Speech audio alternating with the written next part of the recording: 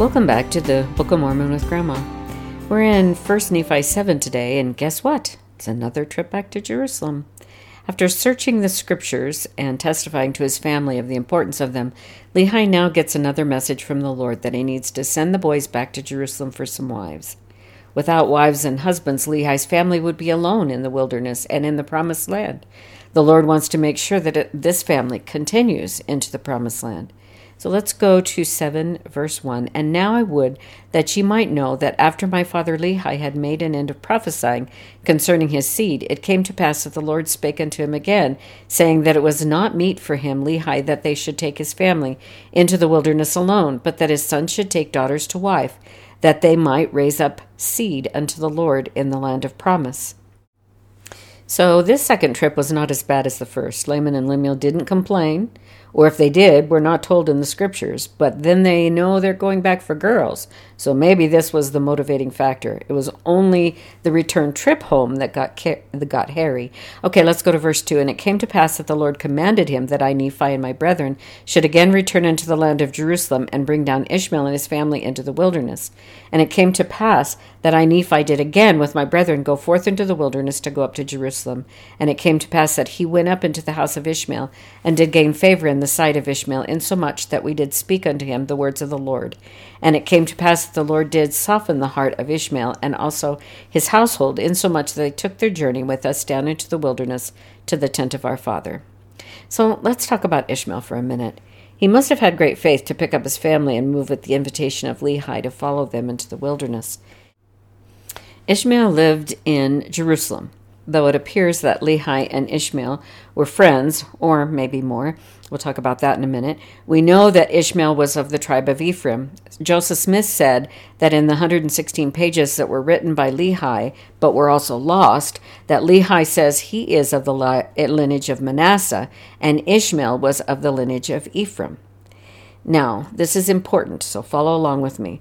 This was important because it says in Genesis chapter 48, verse 16, this is what it says, and let my name be named on them, and the name of my fathers, Abraham and Isaac, and let them grow into a multitude in the midst of the earth.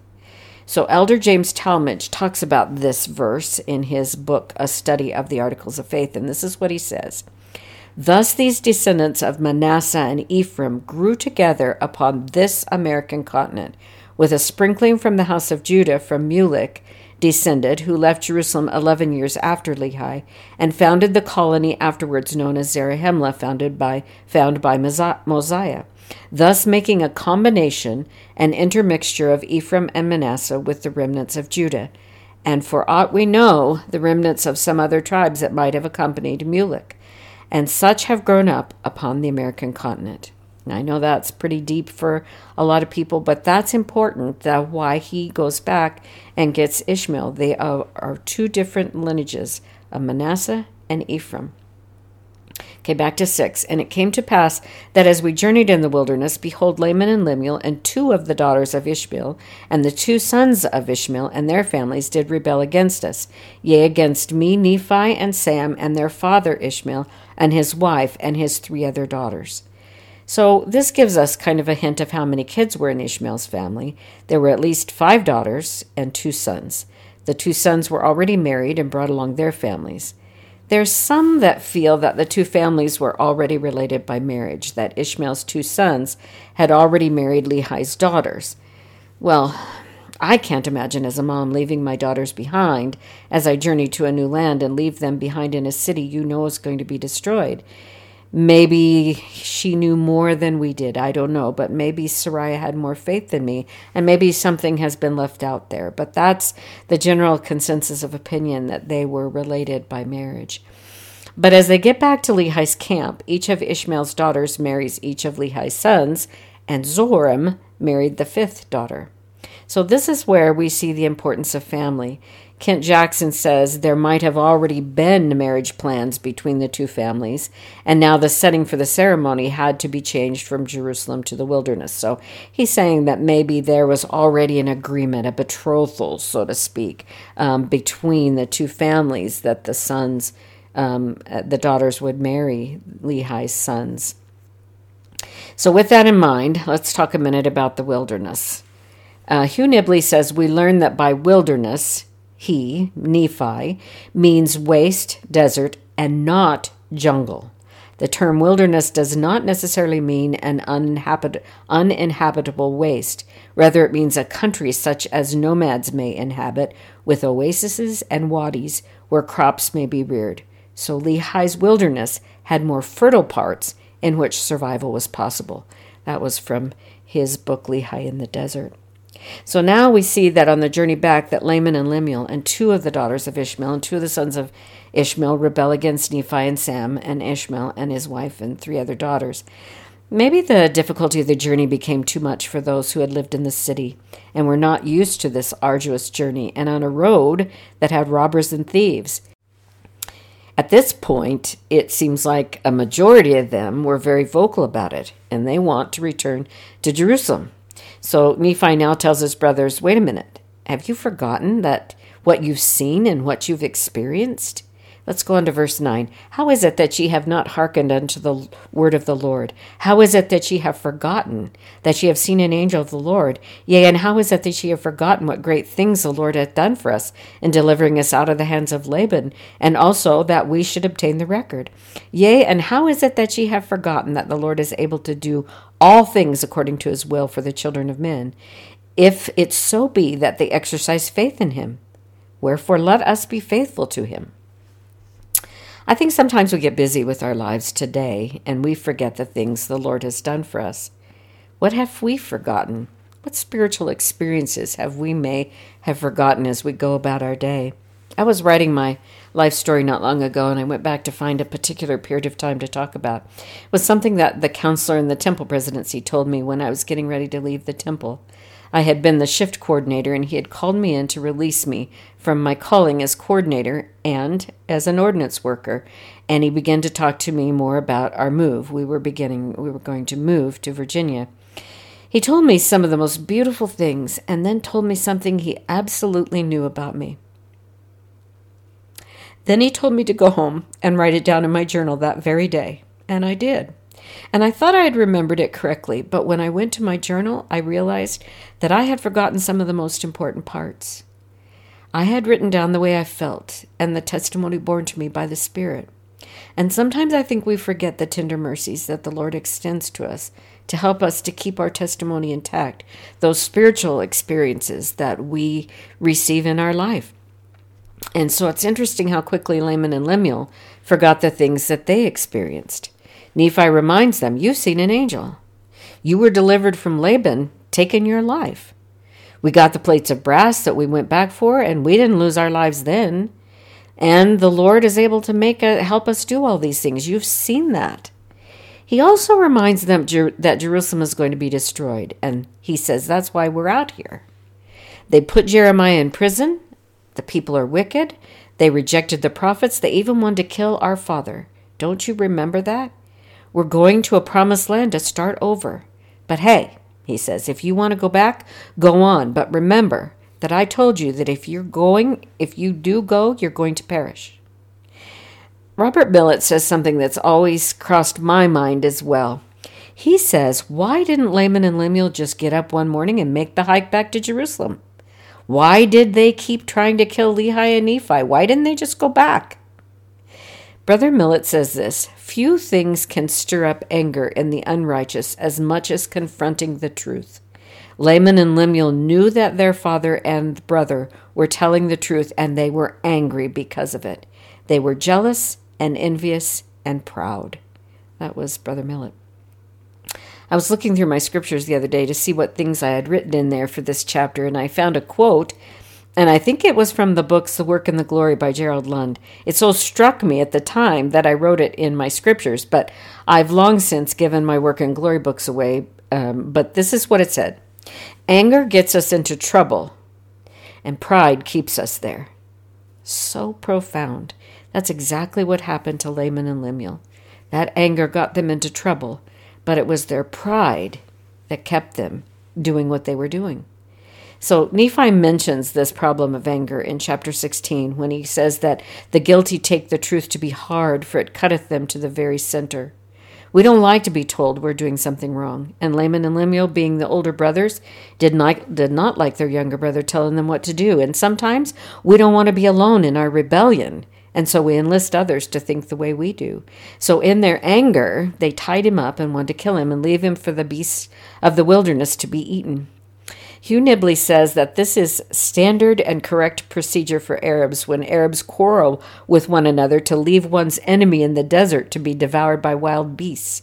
He says it was not just a figure of speech.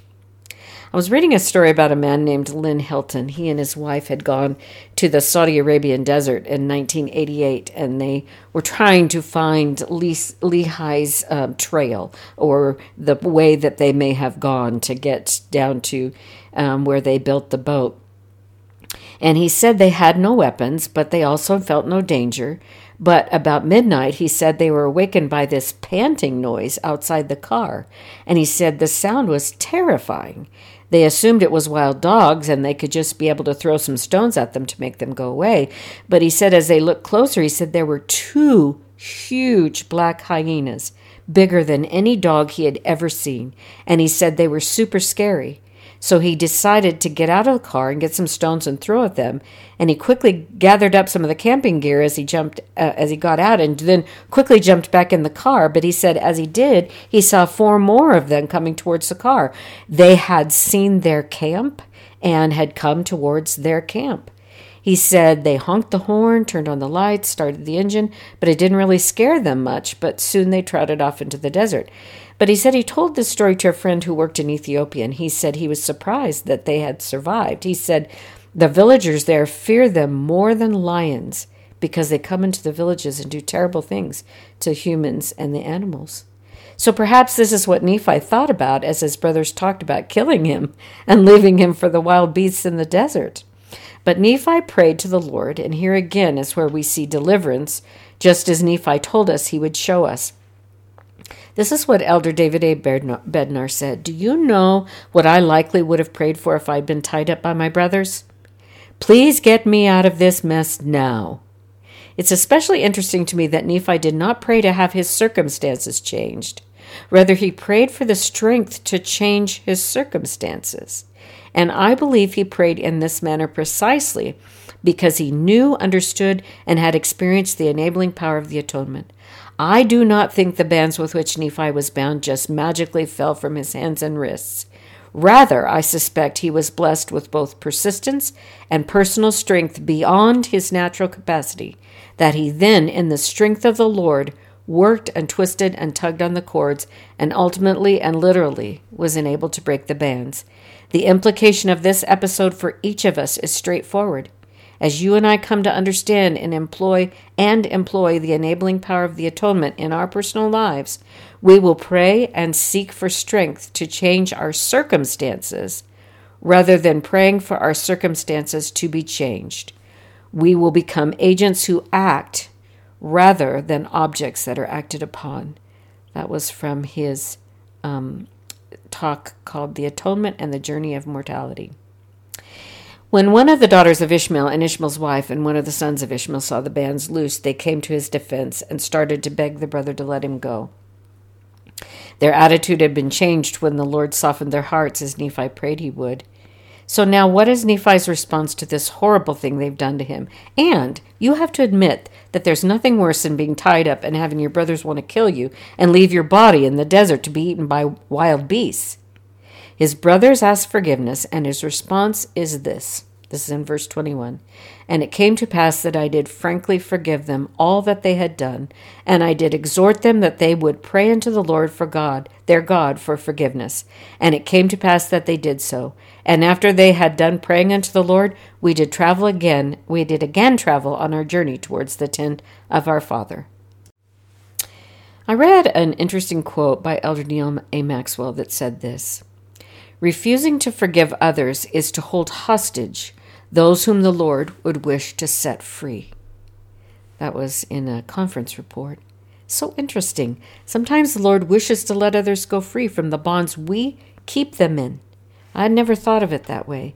Again, Nephi reminded us at the beginning of his book that he would show us the tender mercies of the Lord that are over all those whom he hath chosen because of their faith, to make them mighty even unto the power of deliverance. So here is another example of Nephi's faith and the Lord's tender mercies. Brother Robert Millet said this: in some ways it must have been a sacrifice for Lehi and his family to leave Jerusalem, but their lives were spared by doing so. What about the other 2 trips? The main reasons the 4 men were commanded to trek 1,000 miles through the inhospitable desert were, number 1, the records for knowledge of ancestry and prophecy, and number 2, marriages for posterity. What they were doing was tied to the past as well as to the future. They needed to preserve the knowledge and memory of one nation while producing with their wives another, so that the covenants of the Lord might be fulfilled. Great quote. That was Robert Millet. This was not just about their time. This was about the past and about their future. We too need to know about our past, our ancestors, who we are, where we came from, who do I look like. It tells us where we've been. But our lives with our family now is also about our future, where we are going, how to get there, and how important the covenants are that we have made, and will make. So, until next time.